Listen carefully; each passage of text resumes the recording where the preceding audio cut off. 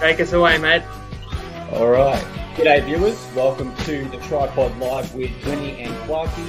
First of all, let me introduce myself for those who might not be aware. My name's Clarkey. I have provided free footy content for 9 years on my Facebook and Instagram under Clarkey's Rugby League column, and I'll be joined every Wednesday for this preview with none other than Jacob from Tripod, who I'll hand over to introduce to himself now.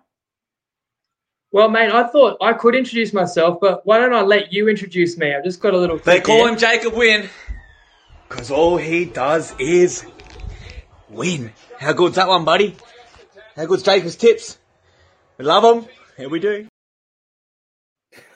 Do you remember that video? That's a blast from the past. Do you remember the story behind that one? Mate, you've got me a beauty here. I had no idea you were going to play that. I don't remember the story behind it. Do you remember? That was, you messaged me on like a Friday night. You said, mate, I'm feeling a first try scorer. I want something exotic AF. And I told you Luciano Leilua. It was Tigers Eels. He did crash over and score first. He was in my same game multi. People can look it up on the Tripod. This was 2020, 1,400 to 1. So that's why I can remember that night very well. I'm sure you've introduced me to your audience before. Look, I don't always win. I'll have my fair share of losses in there, but this is my 9th season doing the Tripod, so I think it's fair to say we've won more than we've lost along the way. We give it our best, and we come at it with a unique perspective of trying to predict how the games are going to go and set the table for everyone to enjoy the footy ahead and give you as much information as we can that we think is important for anyone, whether you're punting, tipping, or just enjoying the games, to consider. And we invite you guys to join in and share your thoughts with us as well. Clark, you want to run people through what we're going to do on tonight's show? Yeah, absolutely. So this one will be a little bit different to what we'll have in store for 2023. Typically, you'll see a preview on Wednesday. It'll be live. And then straight after the last game on Sunday, you will see a review. But for today, because the season's not here just yet, we've got one more weekend. We're going to go through and do a breakdown team by team. We're going to do some future predictions, some potential bets that we like. And just give our general thoughts on every single team. We'll talk about some of their key gains, losses, areas they might need to improve or struggle, and then give our predicted ladder finish. And along the way, guys, we want you to give your thoughts. So, of course, this is a live show on YouTube and Facebook. You can see the comments popping up as you guys throw them. So, join in, guys. That's the idea of this. We want it to be an interactive live show where you're seeing your comments appear. We're reacting to them. So, go ahead, guys.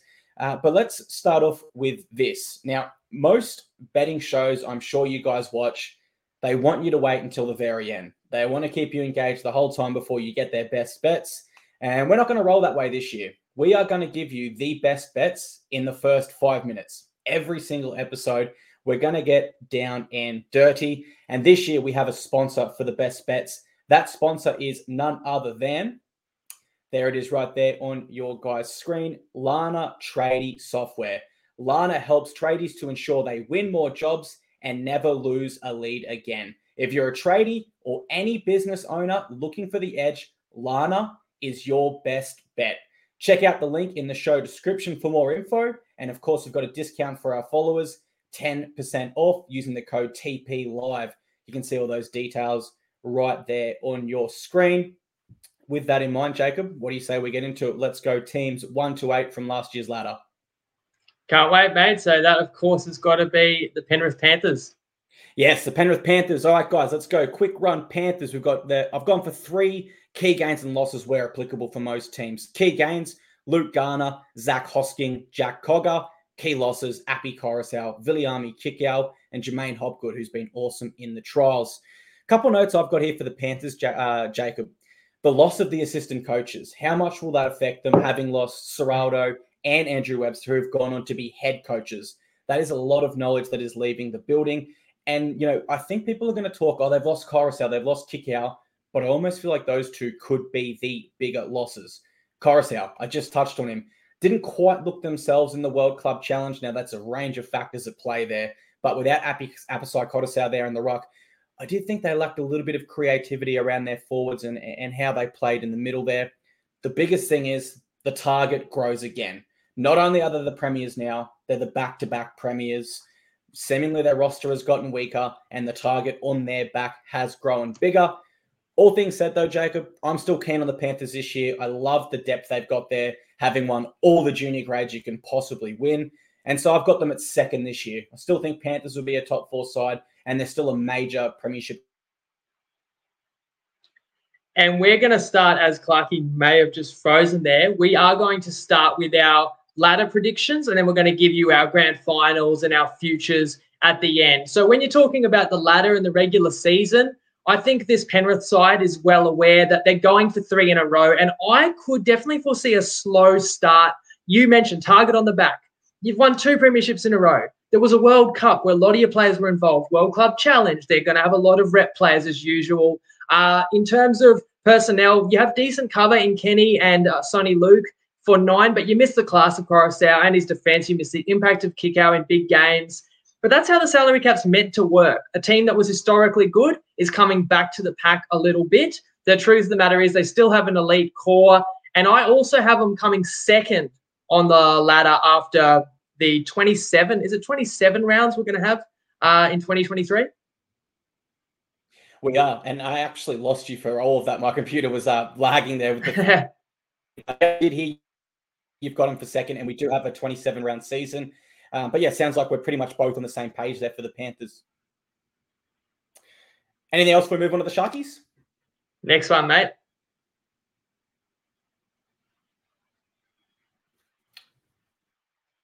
Just got a bit of lag there. Sorry, mate. We'll jump on to the Sharkies, guys. Key gains I've got for the Sharkies. Oregon Kaufusi, they're only signing there. Key losses, Lachlan Miller, Luke Metcalf, and Andrew Fafita. Areas to discuss. Nil improvements. I don't really see this Shark side improving too much. I'm not sure they can. A lot of their players are in pretty good form as it is. I think if there's one area that I could pick for them to improve, it's probably around their halves. Nicho Hynes. Now, I'm not saying there is an over-reliance on Nicho Hynes, but certainly given that he's the Dally M Player of the Year, there will be a larger target on his back. Another interesting component of that is Matt Moylan and how much longer he can really fly under the radar. I did see a stat on the Bloke in a Bar podcast that he had the most try involvements of any player last year, which I wouldn't have picked at all. Definitely flying under the radar. And so, yeah, a little bit around their halves there is probably the areas where they might be able to slightly improve in a little bit of odd ways. But I've got them finishing 4th, Jacob. I still think they're a top 4 side. I love Craig Fitzgibbon as a coach. And, yeah, I can't see the Sharkies falling out of that top 4. How are you seeing them this year? Well, I'll add to that. I'll try and give you guys a punting perspective as well. The Sharks are the 5th favourite, so predicted by the bookies to finish at about 5th. Second last year in 2022, and that was Fitzgibbon's first year, which I think we would all agree they were ahead of schedule to be that good. You could see the promise there, but you mentioned Hynes. He was unreal. Nobody, even the loftiest expectations, wouldn't have seen him win the Dally M in his first season at halfback. And then Moylan, as you mentioned, had his best season in years.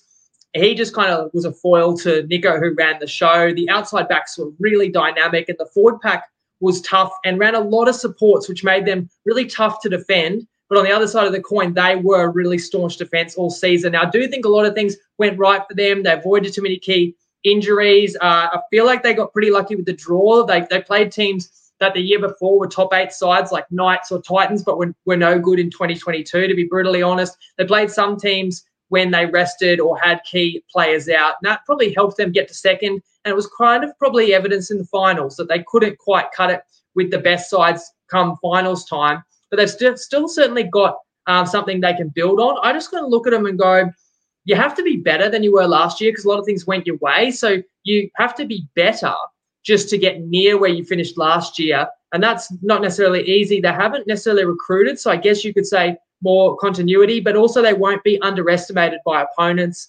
I think bottom half of the top eight is where I see them. I've predicted them 6th. 6 for the Sharkies. Again, a little bit of lag there, but I did catch your final. We had the North Queensland Cowboys, Todd Payton's men up north. Key gains, only really 2, James Tarmo and Jack Kazewski. Key losses, I think the 2 biggest ones to call out are Tom Gilbert and Hamiso Tabuai-Fidow. Areas to discuss around the Cowboys. I've got their consistency from last year because I felt last year was their first real successful year post the Jonathan Thurston era.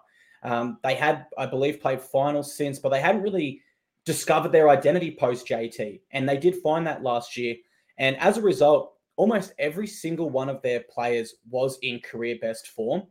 And tying it back to what you said, this could be another challenge for the Cowboys. Can they improve from where they were last year? I have them finishing 5th. They were the hardest team for me to leave outside of the top 4. But I do think that, as you said, it's a really good point. How much further can these Cowboys team improve? And subsequent to that, with their entire roster in career best form, is that sustainable for another year for them to get into the top 4? I probably don't think so. So I will have them sitting just there at 5th, just outside the top 4. How are you seeing the Cowboys this season? The bookies also see him as the 4th favorite for the competition. And look, this is a team that completely proved me wrong a year ago. And a lot of people, like, I don't know who saw this side coming. So I want to look back and say, how did they do it? How did they perform so far above expectations last year? You know, Peyton was a second-year coach. So I was kind of unsure about his methods, but boy, were they effective. He worked his magic in the preseason. The whole squad bought into his philosophy, and they were as fit as any team in the comp. You had Valentine Holmes. It was like a headache. Is he an overpaid winger? Do you play him fullback, but you've got other good fullbacks on the team? Well, he just reinvented himself as a rep center, solved that problem. Drinkwater started at fullback. Dearden really blossomed. Townsend was savvy and provided great leadership where we probably doubted him. You got guys like McLean, best form since he was in Melbourne, 6 years ago. Ruben Cotter, a revelation. Nanai, a superstar. We didn't know very much about these players at all. Of course, Taumalolo, he you know what he's going to deliver on a weekly basis. So you brought all of those things together, and you had a side that people should remember. They had one foot in the grand final. They had a 10-point or 8-point lead at home in a prelim over Parramatta before letting some crash tries over by RCG. They could have made the grand final. To be fair, they might have succumbed to the same fate as Para. But either way, phenomenal season. And, everyone knows that what Peyton's doing is working. They got rep jerseys out of it. They got, they had such an exciting season. So I feel like they're all going to buy in again. Again, you're not going to ambush sides. You have lost Gilbert, Hamiso, and then there's the Luciano Leilua I referred to before. There's that situation. But Mitch Dunn could be a big inclusion. People will forget because he had a cruel injury right before the season. So I'm with the market here. I did have them in 4th place. We're going to hear from Tristan at Top Sport later. He's going to give some opportunities to our listeners to get some top-of-the-market, aggressive prices, the best prices you are going to get about some teams. And he has handpicked teams that he doesn't believe in as much.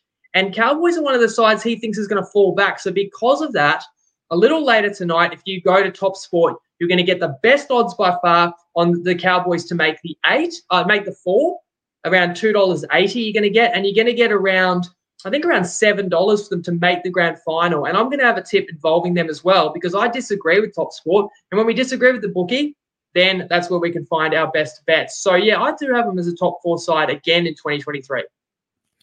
Mate, some great points there. We move on to the 4th side from last year on the ladder, the Parramatta Eels. Key gains, I've got Josh Hodgson, Jermaine Hopgood, and Jack Murchie. Key losses. Now, this is some really big losses here. There's no underselling this. Isaiah Papali'i, Reid Marnie, and Marata Niokore. And, of course, that's where I've got to start my discussion points around those losses in the team and the gap that they lose, because I really feel like what Reid Marnie and Isaiah Papali'i bring in particular, you just cannot replace it with like-for-like players. You just cannot replace them at all. You're going to need to adjust your style in some way. They have made some signings to do that in Josh Hodgson and potentially a Jack Murchie or a Matt Dory. But then the question mark is, how do they adapt to this new style around Josh Hodgson? And, of course, Josh Hodgson's no scrub at all. It was only a few years ago when Peter Sterling, one of the best analysts the game's ever seen, come out and said he is better than Cameron Smith. Fast forward now, he has had 2 ACL tears, which is a huge, huge question mark. Will he ever be the same? That's really the question for me. I really feel that the Eels' success this year revolves around Josh Hodgson and how he looks returning from his 3rd ACL in his career. It is a big, big question mark. For that reason, I've got the Eels finishing 7th. I still think they're quality enough to play finals, particularly with the rest of the spine there and the forward pack they do have. But with that question mark, I can't put them that close to the top 4. They could be a team I could see slide out of the top 8. But because they were in the grand final last year and we know they are still a quality side, I'll put them at 7th, Jacob. How are you seeing the Eels this year? Oh, well, first of all, apologise I dropped the ball. One of my duties while you're steering the ship was to change the logo in the top right corner to the team we're talking about. And I let it lag. People were probably confused why there was a Raiders logo there. Now it is Parramatta Eels, grand finalists from last year. People that have followed the pod know I've been a Parramatta believer for the last couple of years. And they kind of shook off that stigma of their finals failures by winning multiple big finals games last year, obviously getting to the grand final. They knew that was their window, their key position players all in their prime, and they knew who was leaving at the end of 22. So now how are you going to live up to that? It is going to be tough. And I think Hodgson, you say, is key. And for sure, you're going to miss IPAP.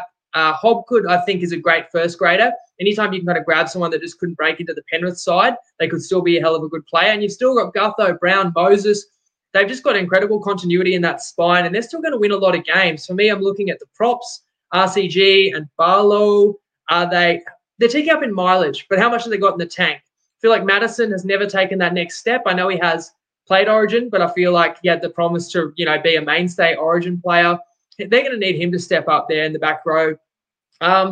This is another side that a lot of people are doubting, including Top Sport. So it's another team that we're going to get juicy odds if you want to back them to make the grand final. I think you can get up to $8 on Parramatta to make the grand final and up to $4 on Parramatta to make the top 4 again. And I have them in the top 4. So I'm a believer again. I've got them 3rd, despite the fact they are the 7th favourites in markets. And I'm going to give another tip, which again, you've got to stay tuned because it's not up yet.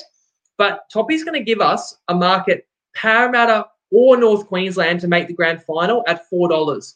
Now, that's 2 teams that both made the 4 last year. They both made a prelim that I've got in the 4 again. And the reason we're getting really juicy odds, because you can find Cowboys alone at $5.50, is because Toppy doesn't believe in them. And again, Tristan's going to touch on why. But I'm sure a few other people watching this probably disagree with me. But I am going to predict Parramatta stays strong this year and backs it up. Whether they go one step further, I'm not certain, but I do have them 3rd on the ladder. The interesting thing about that bet is not only were the Eels a side that made the grand final last year, as you touched on earlier, it was actually them and Cowboys playing in the prelim to get to that grand final. That's right. So very interesting and a close game, that controversial pass. Who knows what could have been. We move on to a side that a lot of people would be surprised wasn't in the top 4 last year. We're going to talk about the Melbourne Storm. And they've lost a lot of key players, guys. But their key gains are Tarek Sims, Eliesa Katoa, Aaron Penne returns to the club. Key losses, I've got Brandon Smith, the Bromwich brothers. I know I said I was only going to say 3, but I cheated there. And Felice Kaufusi, all headed to the Dolphins. Now, I'll start with that, the losses here, because it feels like there's a little bit of lack of depth within that forward pack. And with Christian Welch returning from an ACL injury, he will have to step up and maybe play bigger minutes than they would have liked, particularly with someone of his caliber returning from such a serious injury. Who brings the energy from the bench? That's my next question. Now, I know Brandon Smith did start at lock a lot last year, but we just know when he comes from the bench, he brings that explosiveness and that energy. And the reason why I asked that question is if the Melbourne Storm are stuck in a battle with another elite side and you're waiting for that game breaker, well, it can't be a Brandon Smith anymore. And that's someone that has really broken a lot of games open for them in the last few years. With that being said, Jacob, when the Melbourne Storm were at their best, they always had a big 3. Now, I look at their current roster, and in the modern game, comparing to all of the current players, I think they've got a big 4 in their spine. I think you can genuinely argue that every single one of their spine players is top 3 in their position. And so when the Melbourne Storm have been at their best, they've always had a big 3. And this year, they've got a big 4. I am backing players to come in around that big 4, not overplay their hand, do the job they need, and the big 4 to do it from there in their spine. So I've got the Melbourne Storm finishing 3rd. And I know a lot of people will probably not agree with that. A lot of people do have them dropping down this year from the experience they've lost. But I've just learned, Jacob, you can't count out Craig Bellamy in the Melbourne Storm. I've done it in the past. I'm not going to do it again. I've got him at 3rd. How are you seeing them this year? The market agrees with you. They're the 3rd favourite. So they came 5th last year, and then they flamed out in the finals, which was really disappointing for them. And that's just the bar that the Storm set for themselves, because a lot of teams would be happy with coming 5th and making the finals. And you got to remember as well, that was after losing their electric fullback, Pappenhausen, midway through the year. They still expect better from themselves. Now, the latest reports on Pappenhausen that he could still be a while away from that serious kneecap injury. So that means it could still be a couple of months before we see the big four that you reference, Pappy, Munster, Hughes, Grant, all together again. When they are together, it's the best spine in the NRL for me. I'd be interested if anyone else is going to pose anyone else to rival that. I'd be interested to hear your thoughts, guys. Appreciate the comments are coming through. But the forward pack does lose a lot of experience, as you said. However, Christian Welsh is kind of like a new recruit in the sense that he had a whole year off. He's back from injury and he's a rep level prop. And then are we going to be surprised if Tarek Sims is rejuvenated or if they get the best out of Eli Katoa, King, Kamikamica? You know what Bellamy does. The one guy they won't replace is Brandon Smith. They won't miss him so much as a hooker, but I think they'll miss him as a loose forward. And I hate to say this, but I'll be watching Munster very closely because now he's not in a contract year. Everyone was talking about how fit he was and how great he looked last year. Well, he had all that bargaining power and he was negotiating the contract of a lifetime last year. I know, is he going to get better? It's kind of hard to say. Even if he's his usual self, he's one of my favourite players. The Storm don't do rebuilds, so I hesitate to say this is any form of a rebuild year, but I again could see a slow start with no Pappenhausen coming back. Or no Pappenhausen early in the season. And I just want to make a point as well. Another guy we haven't mentioned, Jack Howarth, the schoolboy phenomenon. He's on a 5-year deal for $2.5 million. Signed that before he played first grade. But I actually think that's a really good example of where the Storm are losing their edge and their advantage they used to have over the rest of the NRL because other teams have cottoned on to looking at the Storm's pathways, looking at the Storm's recruits, and looking at the Storm's backups. Now, I'm going to name some players here. Munster, Harry Grant, Brandon Smith, Drinkwater, Pappenhausen, Hughes. What do they all have in common? They all began their careers as backups to the original Big Three in Melbourne. And now the other clubs have realised that Storm's backups and Storm's juniors or Storm's young players could be the next stars. And what that means is Storm are going to either lose some of their key young guns or going to have to pay top dollar. Like when in the last 20 years would the Storm have given $500,000 to a 17-year-old that had never played, but they had to because they had high raps on him. But obviously it's a salary cap league. You don't have as much to spend elsewhere. So that's where I'm maybe seeing a tough year for the Storm, and I have them all the way down at 7th because of that.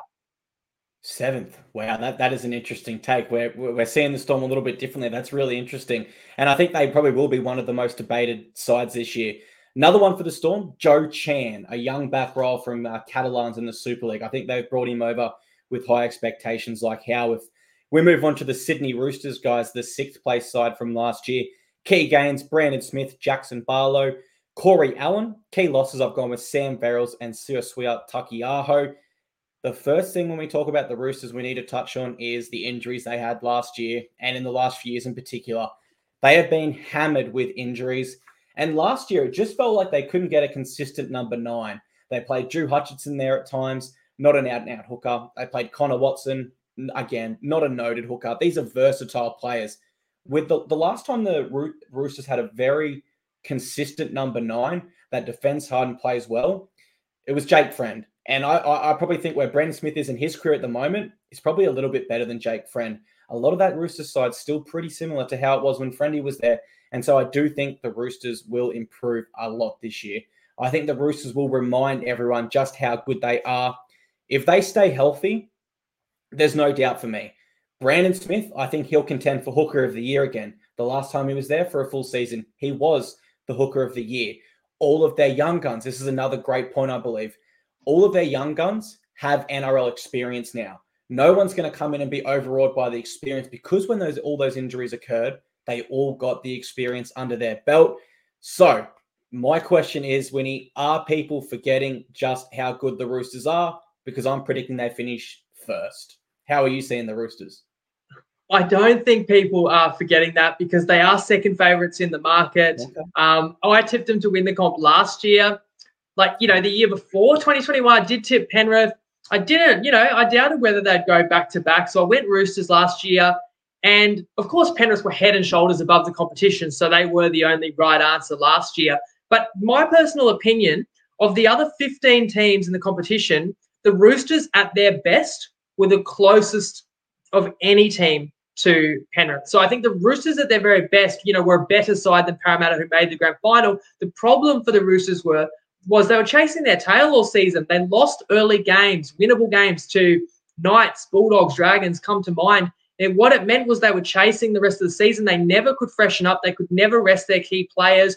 And, we saw that Joey Manu tore his calf in a round 25 game. It was kind of like a dead rubber, but they couldn't risk not playing their starters in that one. And it just came back to bite them. And even then in the finals, they met a South team that, look, the South Sydney Rabbitohs last year were not your typical seventh place side. They were a really gun seventh. And that was a wild game on a Sunday with all these sin bins. It could have gone either way, if people recall as well. So I really think, funnily enough, last year when Roosters played the Rabbitohs in 6-7, they were both better teams than Sharks and Cowboys in the 2-3. It's just they didn't have as good regular seasons. And a little bit of that is injuries. But now I kind of see the same team plus Brandon Smith. I mean, who's going to drop off? Who's not going to be as good? I mean, you might argue Warrior-Hargraves. Teddy might not be at his absolute apex, but I feel like he's still at the back end of his prime. If you're trying to pick holes in the Roosters, you might say, well, Keary's one knock away from missing extended period, but they've got cover for him too. You know that Manu could slot to 6. And then Swali'i's only going to go to another level, as is Victor Radley, I believe. And you've got another year of development for Sam Walker. Robinson as good as any coach in the competition. So I have them minor premiers. There you go. So we're seeing the Roosters the exact same there. Both got them in first. That is awesome. Let's move on to the 7th place side from last year. Their arch rival, the Rabbitohs. No key signings for the Rabbitohs, guys. They have signed one young fella from Queensland Cup whose name escapes me, and they promoted a few of their juniors, but no real key signings there. A few key losses, nothing too major. Mark Nichols, Jackson Barlow, and Cody Nikorima are out the door. My biggest question mark over the Rabbitohs this year is Lachlan Ilias. He moves into his second full year of NRL, and he will have some more consistency around him this year, assuming Latrell Mitchell is able to stay healthy. But the question is, will he succumb to second-year syndrome and his form drop off? Or will it be the opposite? Will he go to another level with a rookie year of experience under his belt? You can ask the same question about Jason Demetrio in his second year of coaching. And I say that, guys, because everything looks good for JD right now. There's no chinks in the armor as a coach as far as we can see. But another South Sydney Rabbitoh coach called Anthony Seibold had a disastrous second year in the NRL. So we just never know. The biggest question mark for the Rabbitohs for me will always remain Latrell Mitchell. If he is healthy all season, and as you alluded to, Winnie, we saw they weren't your typical 7th place team. The reason they were there was because they were without Latrell, and as soon as he come back, they looked a top 4 side. They looked every bit a top 4 side. So can Latrell stay healthy all year? There's a few question marks for me there. I've got them finishing 6th. I think they are more than capable of finishing top 4, but because I've got those question marks, I'm going to err on the side of caution and put them a little bit lower in 6th. How are you seeing the Bunnies? Let's also remember that they gave Penrith an almighty scare in the prelim. They had them 12-0. I won't say on the rack, but they had them sweating before giving up a couple of tries, including a gift at halftime, and then that settled the nerves for Penrith. It was 12-all, and Penrith then scored, I think, the next 60 straight points, if you count second half of the prelim and then the grand final against Para. Sorry to go there again for Para fans. So we know what the Rabbitohs are capable of. You're right. Like, Latrell's in his absolute prime if he gets through a full season, as is Cam Murray, their captain. My question mark, I've got development of Ilias as well, but what about Cody Walker and Damien Cook? Like, are they on the decline? I think it'd be fair to say they're not at their peak anymore, but how close to their best are they? Because to win the comp, I feel like they need like Walker's best season, close to his best season, Cook to regather close to his best form. I feel like now he's no longer going to be in the Blues fold. You've got some other nice pieces to build a team around. Campbell Graham in the centres. Speaking of rep opportunities, he could very well be there. He's come off a Kangaroos tour. Kolomela Matangi, another guy, could be in the rep mix as well. So they've got the pieces. Those key positions are the question marks for me. So I'll be looking closely at your 6, 7, and 9. That's going to determine the ceiling of that side. But in saying all that, they're the 6th favourite for the competition. I do have them 5th on my ladder, and I will shout out the Undertaker who's watching now, who shares tips in the Tripod group. He shared a value play today on the Rabbitohs, and he liked them for the season handicap, which I might touch on a little bit later, where they try and level out the field with everyone getting a certain number of points start. And so Matty thinks the Rabbitohs can go as well above expectations as any team in the competition. Awesome. And I mean, as Dan said there at the Facebook comment, they have put a lot of dollars into those big 3. And as you said, they're not getting any younger. So not only is this an important year for the Rabbitohs, arguably a make or break for the next sort of period in their club. We move on to the last side who played finals last year, guys, that being the Canberra Raiders.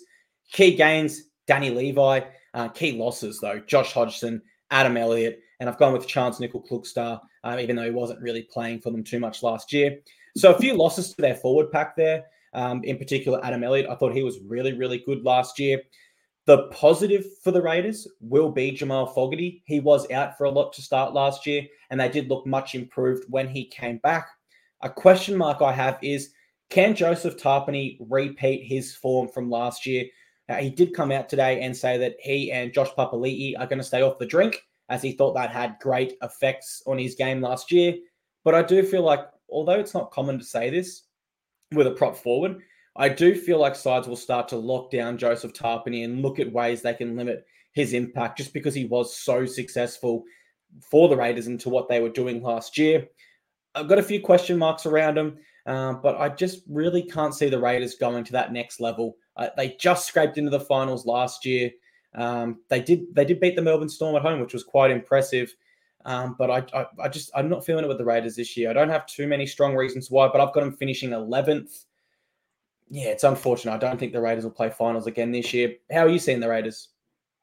Very similar to you, mate. Although they are the 8th favourite, I don't have them in the finals. I think they did remarkably well last year. You mentioned that they didn't have Fogarty first 2/3 of the season, and they dealt with halfback issues for a couple of years. George Williams was disgruntled. He left. They bring in Fogarty, gets hurt final preseason game. When he did come, you're right, they showed a lot for Raiders fans to be optimistic about down the stretch. But the other one, if you've got the news, you let people know.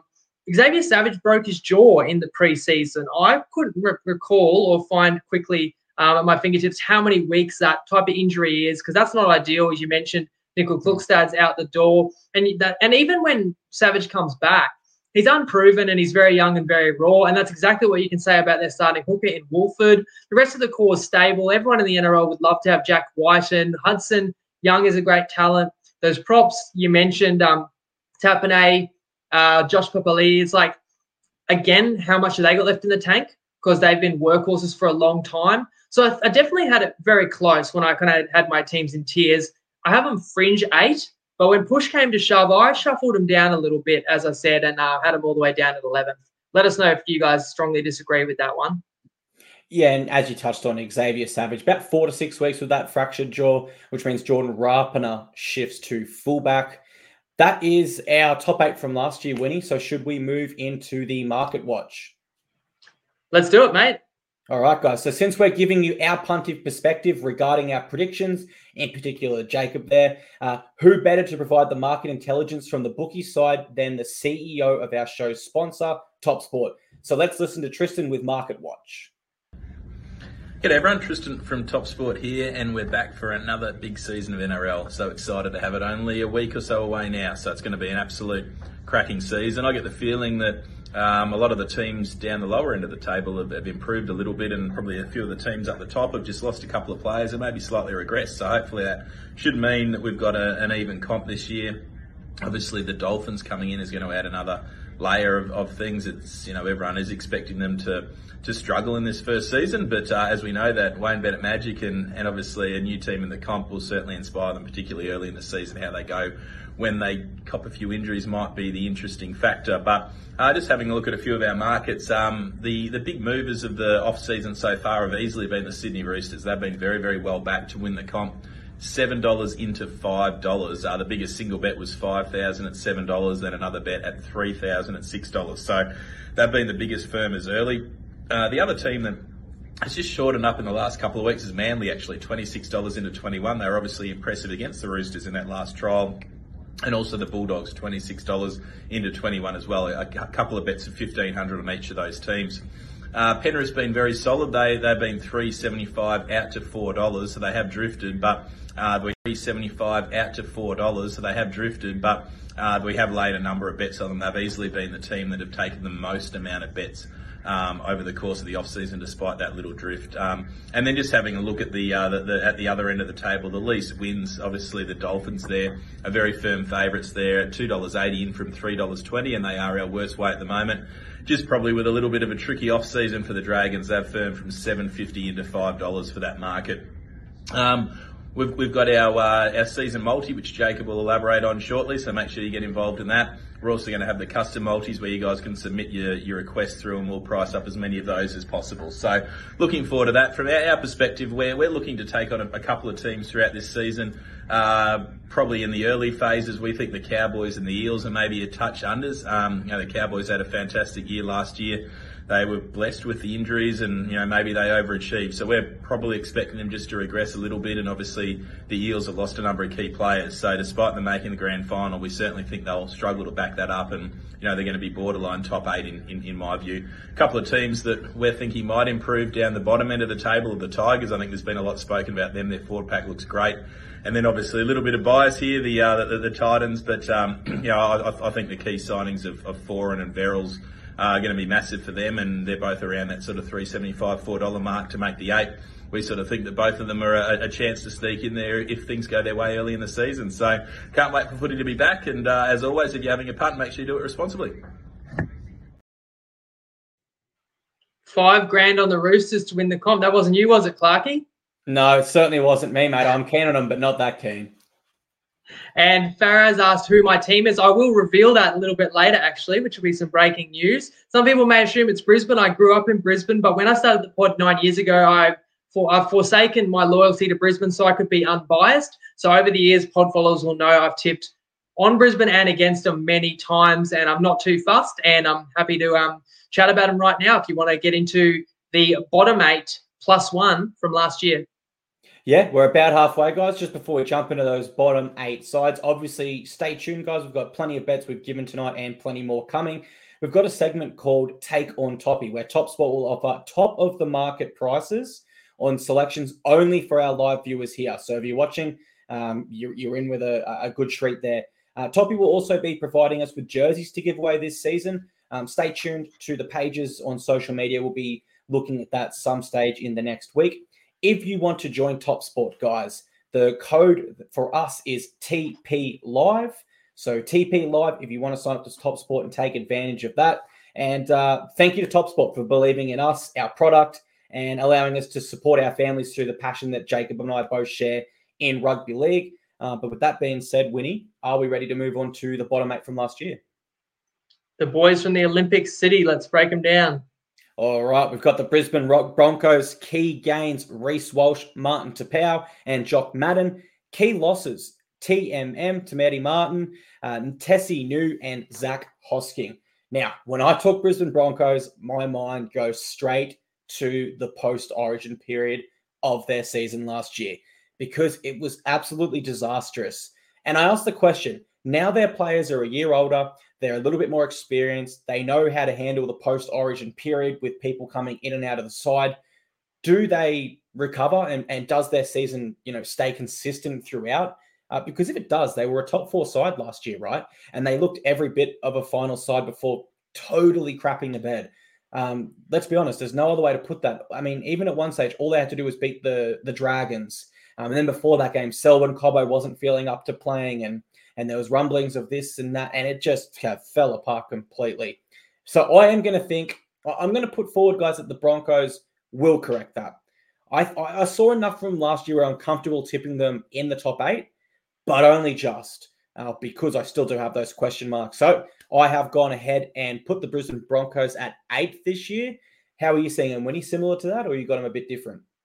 No, I think you make a great point. Like they were a top 8 team. In fact, all the way through the season till the final day of the season, they fell away really badly in that final month of 2022. And so when you try and figure out kind of why, I think back to Kevy comes in, he lifts the energy, he lifts the standards, he reinstalls that pride in the jersey. The fans get excited. In fact, you made a great point there. They were top 4 caliber side. They started the year really strongly, and everyone had mentioned that they'd had a really tough preseason. And clearly they reaped the rewards of that because they came out early, they upset some sides, and they were one of the other fittest sides in the comp. And they just clearly couldn't carry that through, and they burnt out by the end of the year. I feel like when you do work your team really hard in the preseason, there's only so much kind of that you can squeeze out of them, and this team just fell away badly. Whereas that is why we do see the true contenders try and pace themselves a bit more slowly. So Brisbane wasn't in a position to do that because Brisbane, let's be honest, was a bit of a mess. We're going to talk about the guy that used to coach them. And so I think Kevy kind of did the right thing. There were other reasons too. Reynolds injury, Carrigan injury, suspension. They missed Farnworth. Staggs was playing the whole year with a bum shoulder. So if you write all those things, and then Isra Mam, another year, he should be better. The forward pack's generally young. Of course, there's all this controversy and there's statements coming out, and you can say some of the players have embarrassed the club or immature, ill-disciplined. But I just have to wonder, what if some of those comments about Kevin Walters being a great bloke but not such a great coach, like, what if they're true? That's my concern, is that Kevin might be that bloke that comes in, he can motivate, he can get players playing with energy, but can he ever kind of get them over the hump? Can you win a premiership with Kevy? And that's where the jury's still out for me. But there's enough there in this squad, based on what I saw last year, and the addition of Reece Walsh, which I think is going to be massive, because I actually feel like fullback was not a position of strength for Brisbane last year. So I had him in the finals. I've got him as my 8th place team. And it's a great question mark around Kevin Walters too, because it didn't just come from one player. It come from two, with Tyson Gamble, who's now moved on. And particularly what you said around sort of the strategy of a game. Tyson Gamble openly said, we go to Adam Reynolds for that. We don't go to the coach, which was a little bit strange. Moving on to a side who just missed the finals last year, Dragons. I say just missed because if they had the same points and fallen against the year before, they would have actually played finals. So it wasn't as bad a season from the Dragons as people think. Key gains, Jacob Liddell, Ben Murdoch, Masilla, Zane Musgrove. They do lose Tarek Sims and Andrew McCulloch to retirement. And I say it wasn't a bad year for the Dragons last year, but Dragons fans are going to hate me. I think it's going to be a horrible year for them this year. I don't like where this team is at on the field. I don't like where they're at off the field. Even to the point where, you don't want to read into blokes having beers and having a push and shove too much. I feel like most blokes have been there with their mates, but drinking till 6 a.m. after a trial you lost, maybe not the best move in preseason. And then, of course, when we talk about culture at a club, the coach is generally the one that, influences that the most. And I've got question marks over whether Anthony Griffin is the man to continue taking this Dragons side forward. They could come out and shock me completely this year. And I will say, Dragons fans, don't feel written off yet, because I had the Cowboys winning the Spoon last year, and I was completely off the mark there. But I think we will see Anthony Griffin sacked throughout this year, unfortunately. And I do think, and Dragons fans will hate me even more for this, so I do apologize, Dragons fans. I do think Ben Hunt's form will regress. He's got that big contract now. He's got it sorted.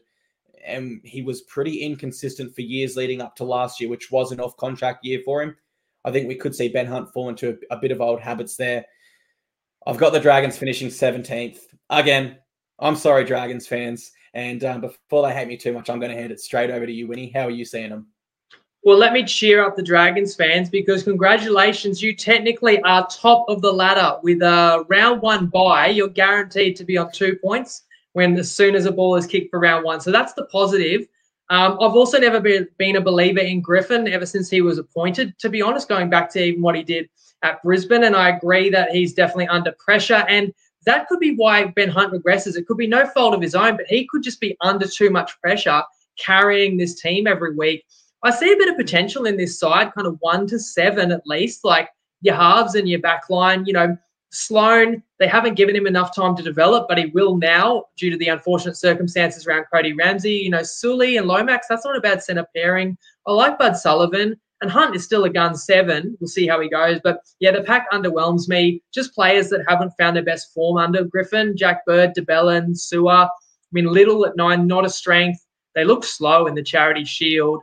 They do have a favourable early draw. I'd like to look at who a team starts the season with, because I feel like you can build on results, whereas I feel like if you get up against it early, then it can just things can go from bad to worse. And obviously, as I said, round 1 bye. But round 1 bye doesn't help you once you're a few months into the season. It's actually the worst time to have the bye, because you're not getting that rest. So it all catches up to the Dragons at about round 8, I think it is, round Anzac Day when they play the Roosters. starts to get a bit tougher, and I think they might slide.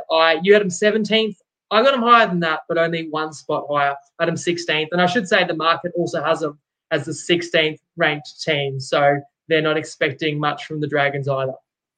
Someone asked me a question about the Dragons on my page the other day. I'm going to put you on the spot here as well. The question they posed to me was, how many of the Dragons' current 13 walk into any other side and start? I could only think of Ben Hunt, maybe Zach Lomax. Can you see anyone else there that really other teams would be nipping at the bit to get? Yeah, I can't think of a single forward that really kind of walks into other sides. So I think you nailed it there with Hunt and maybe Lomax. Maybe Moses Sully or a team that doesn't have a talented fullback might be interested in Sloan. But you're right. It's for us supposedly a club that had great development and a great nursery. I don't know. We're not seeing really a lot coming through. They were supposed to be like the baby Penrith Panthers out there, but it just hasn't developed. And I think it is time for a change. As Matty Blanche comments, I know he's a long-suffering Dragons fan. Be interested to know the thoughts of the faithful Red V, but we're not optimistic. So they've got a chance to prove us wrong. Let's move on before Dragons fans block us on everything. The next side we're going to look at is the Manly Sea Eagles. Key gains, I've gone with Kelma Tuolangi. Key losses, Dylan Walker, Kieran Foran, and Martin Tapau. The biggest question mark when we talk about the Sea Eagles has to be Anthony Seibold. He's back, guys. He's an NRL coach again. And we saw at the Broncos, he has an extremely structured game plan. Does that structured game plan suit anyone else in their spine but Daly Cherry Evans? I don't think so. I think Lachlan Croker, Turbo, and Schuster are going to want to play creative. And we saw at the Broncos, Seibold doesn't want you to do that. He wants you to take the fifth tackle in an exact spot on the field and kick exactly to the other corner and very, very specifics. DCE will be able to implement it, but I don't think it will suit their whole side there. I've got huge concerns over their forward pack depth. I feel like they're an injury or two away from really, really, really struggling there. Originally, I had them much lower, and I feel like I've only said negatives so far for the Manly Sea Eagles. I think originally I had them as low as 14th. After their trials, the question marks I just posed, although it's trials, I feel like they started to answer a few of them. And so I'm going to put them at 9th. I cannot see Manly Sea Eagles playing finals. I think it's a little bit bold, me putting them at 9th personally. But yeah, I had them at 14th at first. They showed me in the trials, I think they're a little bit better than that. But I don't think this side is quite up to finals, particularly because I think that structure that Seibold wants to build might take more than a full season for the entire 17 to be able to successfully implement it. How are you seeing the Sea Eagles this year? Similar to yourself, mate. The market has them 11th. For me, I'm really interested to see how Josh Schuster goes at 5'8", because the more I've seen him play, I feel like he's really suited to being a ball-playing back rower, but he has wanted this opportunity. They've moved on Foran, and in saying that, the news is out that Schuster's not going to be fit for round 1, so the first opportunity will actually go to Cooper Johns. But in any case, the 5'8" job on this team gets a lot easier if the man that's sweeping around behind him is at his tormenting best. And so you talk about injuries can change their season. It did last year, Tommy Turbo. Once they missed him, it was season over. And I think unless you hate Manly, which I guess a lot of people do, we all want to see Tom Trbojevic, fit and firing and somewhere near that form of 2021. And in that case, if he's 2021 form, then they're a top 8 side. But you just can't bet on that, I don't think, on his health. DCE still probably got a bit to offer, but obviously on the back 9, maybe say the same about Tom's brother Jake. I love Olakwatu. And I also am really curious to see the Seibold era because, look, let's be blunt. Brisbane paid him reportedly over $1 million to stop coaching them, and Manly thinks he's their solution. And I know there's some comments coming through that they won the preseason challenge, so congratulations to Manly fans. But I'm going to need to see it for a few true NRL games before I'm personally convinced. And I said I see him similar to you, Clarkie, in that I see him on the fringe and just outside the 8. But in actual fact, I had him quite low. I had him all the way down at 13th. Dare I say, for the Manly Sea Eagles, if you're going to make a new jersey, as Matt O'Keefe is saying there, consult your players first, because that was a pretty bad turning point for their season. Also, the Doggies. I feel like this is a side that's recruited as well as anyone. Reid Marnie, Viliami Kikau, Ryan Sutton make up their key gains, but of course there's many more there, guys. Key losses, Aaron Schott, Paul Vaughan, Jeremy Marshall-King are out the door. Awesome recruitment, guys. The players are awesome signings. Not going to undersell that at all. But I am going to say it's not their best signing because their best signing is Cameron Ciraldo. This is an assistant coach, Winnie, who continually turned down offers whilst he was at the Panthers. He waited for the right team, just like Craig Fitzgibbon did at the Roosters when he was an assistant coach there. Look at what he's done with the Sharks. I feel like the best assistant coaches are able to sit back a little bit behind the head coaches and assess what will work for me. What do I really want? And the fact that Cameron Ciraldo has gone at this with the Panthers, I think that shows a lot that he thinks with the Bulldogs from the Panthers. I think that shows a lot. I think it shows that he likes what he sees there. I do have question marks over their leadership. Their captain situation is a little bit weird for me. Raymond Faitala-Mariner, the normal captain, but Marnie and Burton, the game day co-captains. I'm not sure I've ever really seen something like that before when we've seen the Tigers with 5 captains, equally as strange. I think the Bulldogs are set up for the future, Winnie. I really think they do with the signings they've got with Ciraldo in charge, but I don't think they'll turn it around far enough to play finals this year. So I have them finishing 10th in that range where they could play finals, but I think they'll be on the fringe of it. How are you seeing the Doggies in 2023? Something's definitely building at Belmore. They are the 10th favourite going into this year. You could call it year 1 because it's year 1 of the Ciraldo era, but it's kind of year 2 of the Gus era. So you already unveiled the first crop of star recruits. Addo Carr is in the building.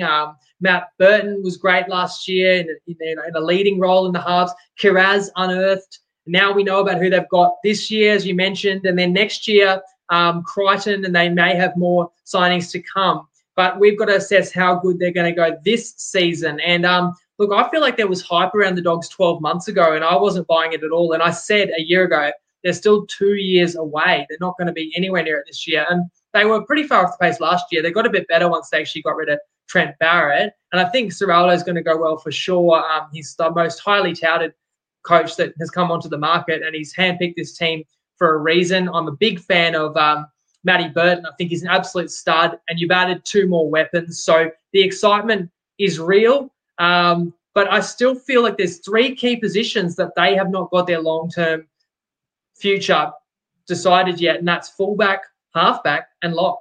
So what decisions are they going to make around that? Is it Kyle Flanagan? Where do you fit Averillo? Is Hayes Perham going to be the best choice at fullback? Is Sutton good enough to hold down 13, or do you play Fangai Jr. or Manu Brown?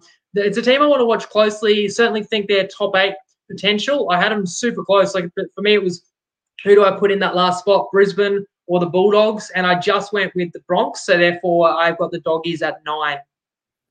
Seems like we're seeing the Doggies pretty similar there. This is a team that it will be very hard for me to do unbiased, guys. We move on to my Gold Coast Titans. I've got the key gains as Kieran Foran, Sam Verrills, and Aaron Schott. Key losses, Greg Marzu and Jared Wallace and Herman SASA there. I will say for the Titans, I believe our signings far outweigh our losses. And I do feel like this is our best roster that we've had in a while. I think it's a quite even roster. You know, we've got a stronger spine. Our forward pack's still strong. We've got some nice depth in the outside backs. As I did say, it is so tough for me to comment here without being biased, guys. My heart absolutely says we've got the roster to play finals like we did not last year, the year before. I think we could honestly surprise a lot of people. But then my head says it's probably more likely we won't. The Titans are often a disappointing side. I've got us finishing in 13th, Winnie. Am I being too generous, or are you going to make my night? Oh, that's pretty similar to where I have them. I'm sorry to tell you. Tristan's optimistic, but then again, Top Sport are the partners of the Titans. Look, 2022 was so disappointing. They tasted finals footy in 2021. Don't forget, they should have won that finals game against the Roosters if Herbert had a pass in him. And it was a young squad, so you think, well, if a young squad made the finals 2021, you should improve. In fact, a lot of people had the Titans as their dark horse. Now, admittedly, was that because there were those Cameron Smith rumours that might have been fueling that, and that never eventuated. But rather than taking the next step, they took 2 steps back. They were so underwhelming. Holbrook is under a lot of pressure, I think, and I think that's fair because I actually think your team has fair bit of talent, a decent amount of talent, and they underperformed last year. And I know they've brought Foran in for experience and leadership, and that's fair enough, but I don't see him solving their problems, and I'm not even sure what position he should play that suits the team the best, because Brimson's one of their best players. So obviously, he's got to be out there. I'm hearing he's going to be fullback. But then what, you're not going to play Jaden Campbell, who needs to keep developing. And the upside of this side really has to be the fullback. You let Fogarty leave to promote Sexton, but now Sexton's not your first choice halfback. You're going Tanner Boyd. I do think Verrills could be a really positive improvement at hooker there. And in fact, that could be a really underrated signing. So that's an improvement. And the forward pack's still pretty talented and pretty young. So there's improvement potentially in there. All eyes are going to be on Tino, who seems to nearly have to do it all every week. And Fifita, who gets paid as if he does it all, but was not always consistent. So those guys are going to have to, well, I think the guys around them, your Foto Akers and your other young fellas in the forward pack are going to need to elevate their game to make this overall a more competitive side. They came 12th last year, and I've actually got them no better. In fact, 14th in 2023. Seems like we're seeing them pretty similar there. And the thing that you raised there with Jaden Campbell, I don't really think he suits the 14. He's not really big enough to play in the middle. He has to go to fullback. Then you're rearranging your spine mid-game. Some question marks there for the Titans. Moving on to the next side, guys, we've got the Newcastle Knights. Their key gains are Lachlan Miller, Adam Elliott, and Jackson Hastings, though they do lose Mitch Barnett, David Clemmer, and Anthony Milford. My first question for the Knights, is Adam O'Brien up to standard as an NRL coach? Because there's signs that he is in some instances, and then there's others where he's really not. And I do feel like he's feeling the pressure here. I think he's really feeling the pressure, actually, because as we spoke about earlier this year, he seemed like he was really going hard at trials. Kalen Ponga moving to 6. That's a big risk, because the last coach that didn't keep him there for longer than, was it 6 weeks before he moved him back to fullback? We know he's an elite fullback. We don't know he's an elite number 6. He has concussion issues. He'll now be expected to defend a lot more. And in that trial game, I did see a lot of poor defense from KP out there on the edge. Really nice signings, but the 2 question marks of AOB, Adam O'Brien, and KP are too much for me. And so I've got them finishing 14th. You seeing the Knights similar to that? Well, I will say that there's not many seats hotter than the one underneath Adam O'Brien for sure. And if you're a Tripod follower, I've not been a big fan of him over the last couple of years.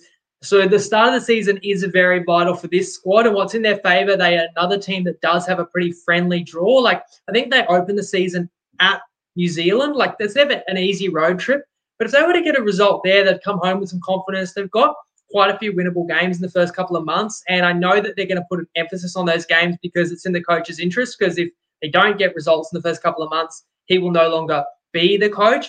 I also think Hastings is a quality recruit. I really admired the way that he played for West. And I agree with everyone else. I think most people's consensus is that Pong is a better fullback and they're questioning the move. But the thing is, when you have a gaping hole at 6, I think Pong is going to do just fine at 6, and he can be a really electric 6. And you've actually been able to find a capable player in Miller that you can fill in at fullback. Overall, you have upgraded your key positions now 1, 6, 7, albeit they're all kind of new, either new to the club or new position. But I've always rated Jaden Brayley, and we've got to remember him as well. Injured in preseason last year, so we didn't get to see a lot from him. So he could actually be one of the best hookers in the competition. I think the outside backs and the forwards are both solid, I'll put it that way. I think they've got a strong home ground advantage and a home crowd that deserves a team that will play and make them proud. And if this team gets a bit of pride, finds confidence in wins, because they've been kind of downtrodden the last couple of years, I actually am not ruling them out of the top 8. I have them 10th.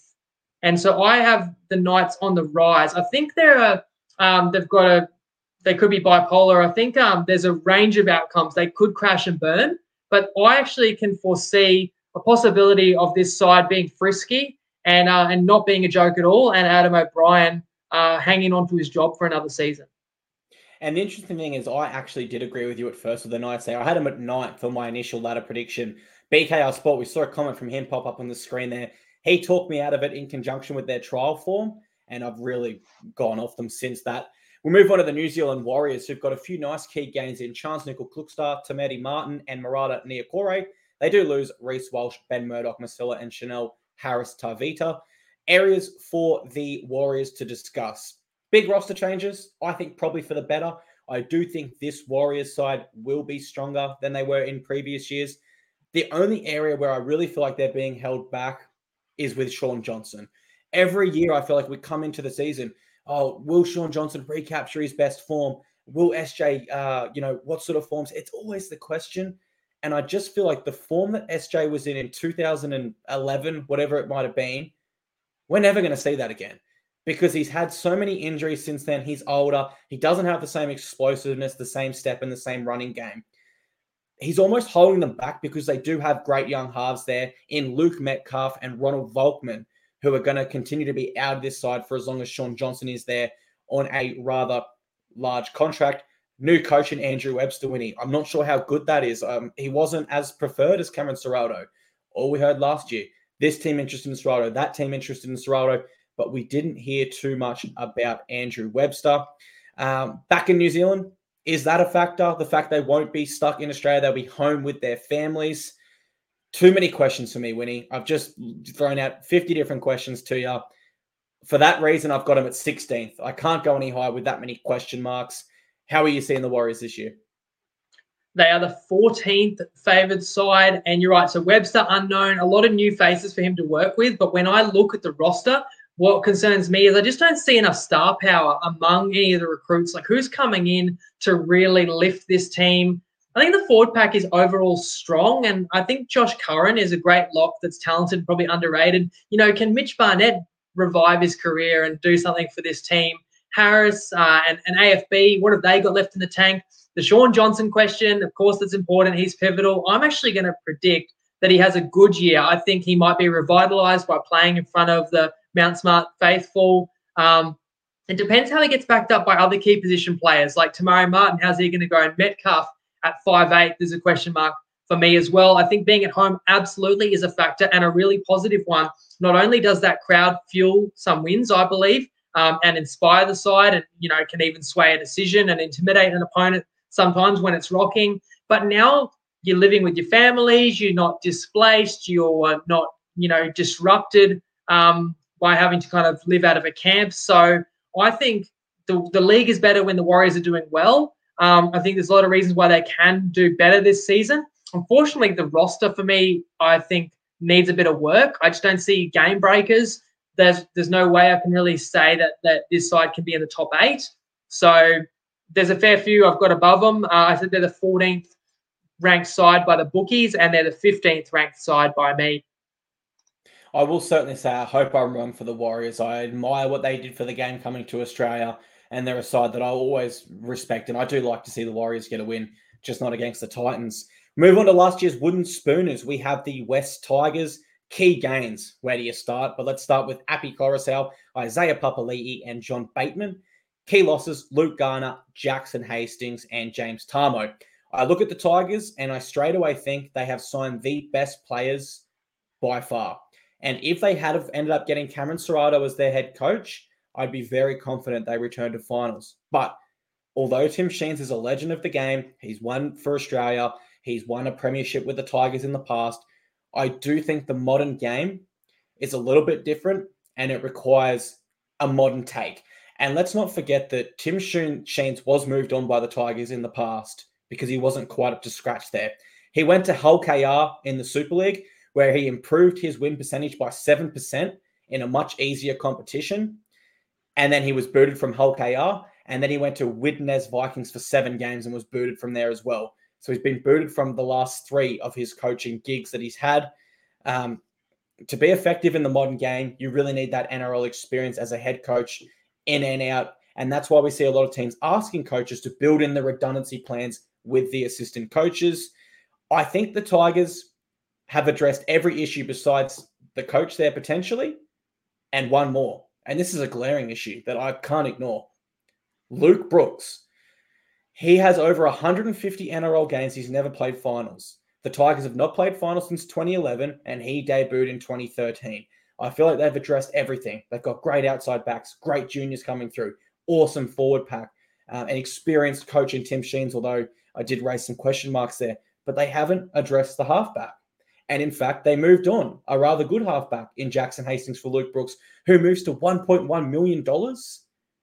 I think that's a mismanagement of the cap. I've still got question marks over that. I don't have the Tigers very high this year. I have them at 12th. 12th for the Tigers. What about you, Winnie? How are you seeing the Tigers? You like them? You don't like them? I feel like they're the team that are the most up for debate this year. I tell you, if anybody predicts they're going to come 9th, then you're just trolling. You can't predict them 9th, whatever you do. There are people who are optimistic, including Tristan, he mentioned. So because Top Sport, I've got to say this before, because Top Sport think the Titans and the Tigers are both going to do pretty well this year, they're actually going to give you the best odds by far of any bookie for the wooden spoon. So Toppy doesn't think they're going to be close to the wooden spoon. Therefore, the odds, I think, are 13-1. Where other bookies might be like $8. So if you think the Tigers repeat this wooden spoon, $13 you can get in the next kind of half hour on Top Sport. Same price for the Titans. I think they'll be safely away from the wooden spoon. I had him 12th. I had a question about Luke Brooks. Okay, so he wanted to leave last year. He wanted to go to the Knights. The Knights wanted him and kind of thought they were getting him. The Tigers stood in front of releasing him. And as it turned out, Jackson Hastings, who wanted to stay, is now the Knights halfback, and Brooks stays at the Tigers. So haven't the Tigers got the worst end of that deal from anyone that's watched NRL recently? I can't figure out how they managed to do that. But clearly they had 3 halves that couldn't fit into 2. So you're going to give Brooks yet another chance. I think Dewey at 6 is great. I really like Dane Laurie. You love the signings. I know Coruscant disrespected his new team in his post-grand final interviews, but since been named the captain. And then IPAP was doing everything possible to explore reneging on his contract. But look, they're both here. They're both in their prime, and they're both going to add to this side, as well as Johnny Bateman. What a pickup that is as well. So there's real reasons to get excited, to be optimistic if you are a Tigers fan, which is why I don't see them kind of at the bottom of the ladder. And then the other X factor is the Sheens Benji era. So you're saying modern problems need modern solutions, but you got that mixture there because Benji is going to be able to connect and resonate with the players, and they're going to have to perform and impress him too because, of course, he's going to be taking the reins. So for that reason, I have this side 8th. I have this side closer to 8th than 17th, I should say. I have them 12th. Okay. And that's a good point by Chubby, so we've got on the screen now, and I will get to that in our next segment after this, so please stay with me there. That's a really, really good question, which I definitely will get to. We've got one more team, guys, and that is the new side to this competition, being the Dolphins. Key gains. I'm just kidding. I'm not going to read them out, guys. There's too many, and there's no key losses. Areas to chat about for the Dolphins. Awesome coach in Wayne Bennett. A little bit on the older side, but he has got more NRL experience recently than Tim Sheens does. I do think they have a rather average roster. I think their best 17 on paper, not bad, but as we know through an NRL season, injuries occur. And that's when I feel like they are going to run into a bit of trouble. When a Jesse Bromwich goes down for 5 weeks, or a Felice Kaufusi, and these experienced players start to potentially get injured. It's an aging roster as well. The other component for the Dolphins that I really can't undersell here is I'm a Titans fan, and I feel this to my core. It takes time in the modern game to start a new club. It takes years to build culture and to get the side to a winning place. It's always been the case. Look at how bad the Eels struggled back in 1947, for example. But I feel it's even more truer now in the modern game, where so many teams are loaded with stars and have all their development pathways in place for a number of years.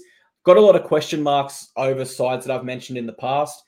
I can't have any bigger question marks than the Dolphins because we have nothing prior to base them on. And so I've got them finishing 15th, which could be completely off the mark. But because I don't have any background to sort of base that off, only the roster they've currently got and the fact that they could get injured, I have to put them at 15th, Winnie. What about yourself? Where are you seeing the Dolphins this year? So at the very bottom of the betting odds, in terms of they're the highest odds to win the comp, they're predicted to come 17th.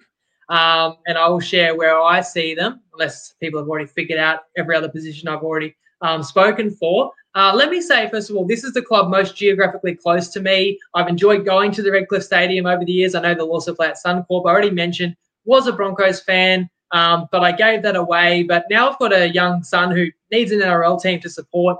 And that team should be the Dolphins. So I'll admit that I'll hope to see them succeed, and that can kind of be my team in spirit. But I think we all know they're going to struggle, so I'm not going to hesitate betting against them when I see the opportunities there. Obviously, there's going to be some big lines, but we try and tip against the line. So every game you can make a case for any team. So it's going to be very interesting. And they're obviously a side you've got to wait and see to a degree. We've seen them in trials, but we want to really assess, how far away are they? You said they had no losses, Clarkie, but I'm going to make a case they kind of did have some losses because Kalen Ponga, Cameron Munster, Latrell, Cody Walker, Reece Walsh, Brandon Smith, Jerome Hughes, Harry Grant, weren't these guys all potentially targets? Reed Marnie, weren't they? And they just didn't get any of them. And I thought they were they'd have a big bankroll. They'd get one or two people to put on billboards and to, sell some excitement and to build a team around. And I do applaud them for not panicking and not throwing the money at a mid-level star and trying to sell them as a big star, because the fact is you're not going to win the comp or even make the 8 in your first year. You don't need to go all in. It is about building. And what's success for this team? Success is to not get smashed every week. Success is probably to avoid the wooden spoon and to just get a few signature wins. And when they play Brisbane to, play respectable in their local derby. But I look at who they have recruited. Look, in a few years' time, could Hamiso Tabuai-Fidow be a star? I believe he could be. I think Tessie New's a pretty strong player. Marshall King could be one of the best hookers in the competition in the next couple of years. Tom Gilbert has already played Origins. So, look, they haven't done too badly, plus all the experience that you mentioned. But still, I kind of weigh it all up. And I think, you've got no continuity. It's very tough and a lack of game breakers again. I didn't really want to put them last. I hope they don't finish 17th, but I couldn't justify any other NRL club below them. So, although the Titans, when they came in the competition in 2007, your boys, I think they won 10 and lost 14 in that range and came about 12th. They actually did get some marquee players. That was a stronger squad. The Dolphins aren't going to go that good. So I did have them rock bottom, I'm afraid to say. The 17th team we discussed, I do have 17th. And the thing is for the Dolphins, even if they perform poor this year, the NRL does mandate you spend 90% of your salary cap. And so there is an opportunity to front load players' contracts now and get them at cheaper, which would allow them to sign more marquee players as they become available. And if you are a Dolphins fan, guys, there's a documentary coming out on Stan, Dawn of the Dolphins. I think it's March 6th. I'm really, really keen on that. We're going to move on to some quick predictions in the near future, guys. But just before we do, Winnie, my ladder for the 2023 season, my final ladder in order of 1 to 17, I've got Roosters, Panthers, Storm, Sharks, Cowboys, Rabbitohs, Eels, Broncos. There's my top 8. And outside the top 8, I've got Manly, Bulldogs, Raiders, Tigers, Titans, Knights, Dolphins, Warriors, Dragons. Just before we roll on, do you want to go over your ladder 1 to 17? I won't confuse people. I actually have the same top 8 as you. We have some sides we disagree kind of what direction. Like I'm higher on Eels than you are. You're higher on Storm than me. I'm a little bit higher on Knights probably than anybody. But I can touch a bit more on my strongest opinions when we get to our season predictions, which we'll do now. Absolutely. Let's jump into that right now, guys. We've got about 15 minutes left in the show. Stay with us. We've got our future predictions right now. How we'll do this is, Winnie, I'll call it out. I'll jump straight to you. You tell me how you feel about it. I'll come in with my opinion. We'll jump on. Let's start off with grand final winner. Who have you got? Okay, so I've got the Roosters. I'm going the Roosters again. I said minor premiership, so then I think that they will have the ability to rest players, spell players, and prime themselves for a massive campaign September and hopefully for them October. I think they can be every bit as good as Penrith, who will have a bit of attrition, and they are the hunted. And look, Penrith could definitely go back to back to back. But I've got the Roosters defeating the Panthers in the final game of the year. How about yourself, mate? Yep, I've got to go the Roosters as well. I feel like the Brandon Smith signing's really, really underrated, as is that comment by Golden Anime 7. I love that. Suaalii, another year under his belt, and they've just got so much X factor over the park. Let's go to the other end of the ladder now, Winnie. Who is the Wooden Spooners for 2023? The team that I've still left their logo up in the top right-hand corner for me, the Dolphins. And you said the Dragons, didn't you? Yes, unsettled roster. Same reasons as I offered really when we previewed them. I just don't believe in that Dragons side and where they're headed at the moment. Best signing. Who are you looking at for your best signing this year?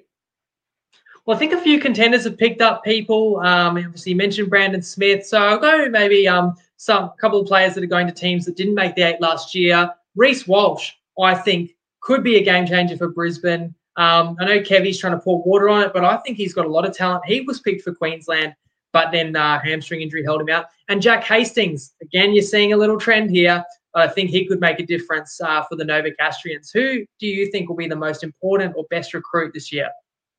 Really difficult to answer. When I did do this post on my page, I did one for each team, which was much easier. I picked out Api Coruscant, but I'm not 100% he'll be the best, no doubt about it. I just think he really changed the Panthers when he came to that side.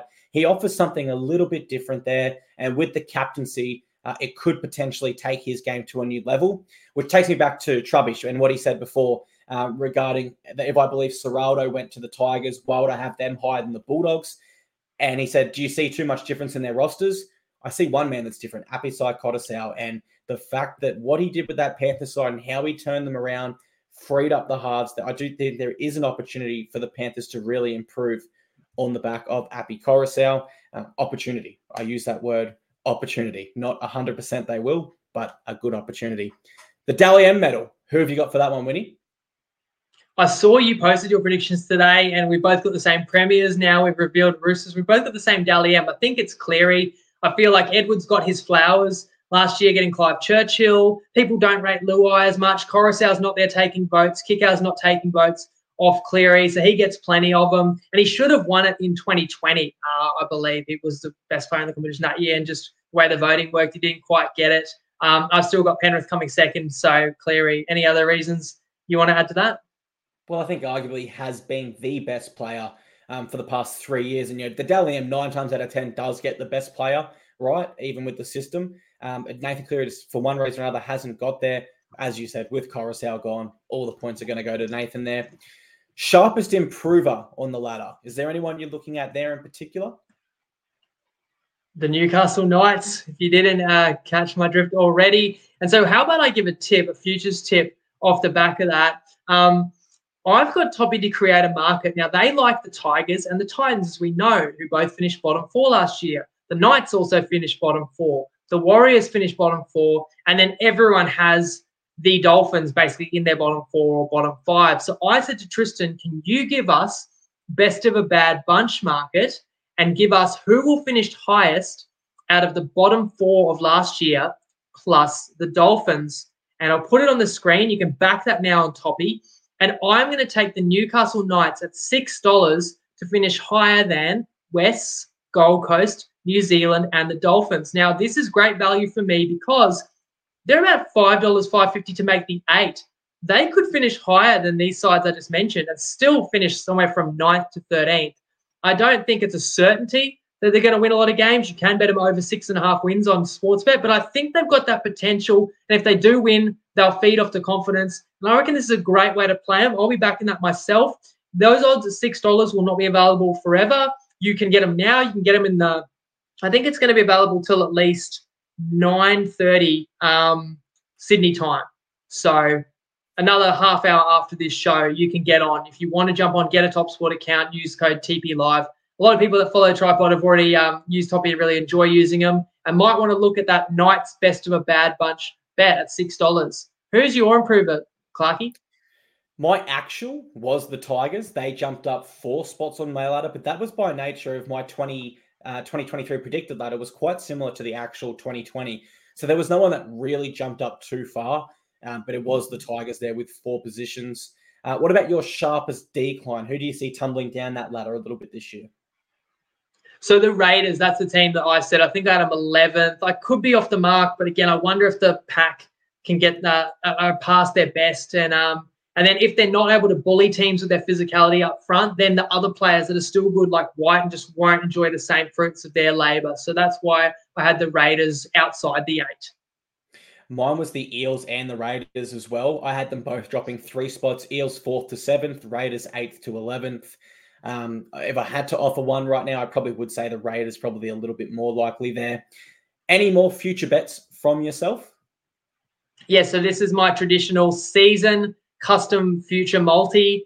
And if you're wondering, do these actually win? Yes, 2021, we won at $15. And just last year, if you watched Clarkie and I do Rugby League World Cup Radio, we gave you that World Cup combo. That one as well at $7. There's been some other couple of sporting events that I've tipped and won a custom multi that have been good fun. And here is mine for 2023. Again, this is $11 odds if you want to jump on tonight, because what happens is Toppy honors this price, gives you all a chance to get on. You're the loyal followers, but they've got liability limits. And this is $11 odds. A lot of people get on there, have their max 50, and the liability builds up pretty quickly. And Toppy have had to pay out like hundreds of thousands on some of these in the past. So they can't hold that price guaranteed forever. The text is a bit small for me to read it, but I've got it here in front of me. So I have, I'll just put it up on the screen again, Panthers, Roosters, Cowboys, Rabbitohs, and Eels, all in the 8. So that's actually my top 5. And so I'm comfortable that they're all going to be in the top 8. And then I've got the Raiders to not be top 4, which I think is pretty safe. I don't have them in the 8.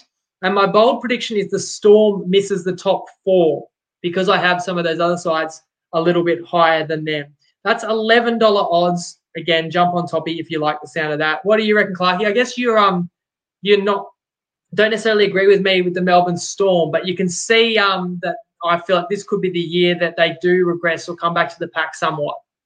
Yeah, I can definitely see the argument there. I think with the Storm, it really comes down to how big do you weigh their losses of experience? Can they replace sort of the key players in their forward pack there? I think they will, but I can honestly perfectly see why another person wouldn't think they would.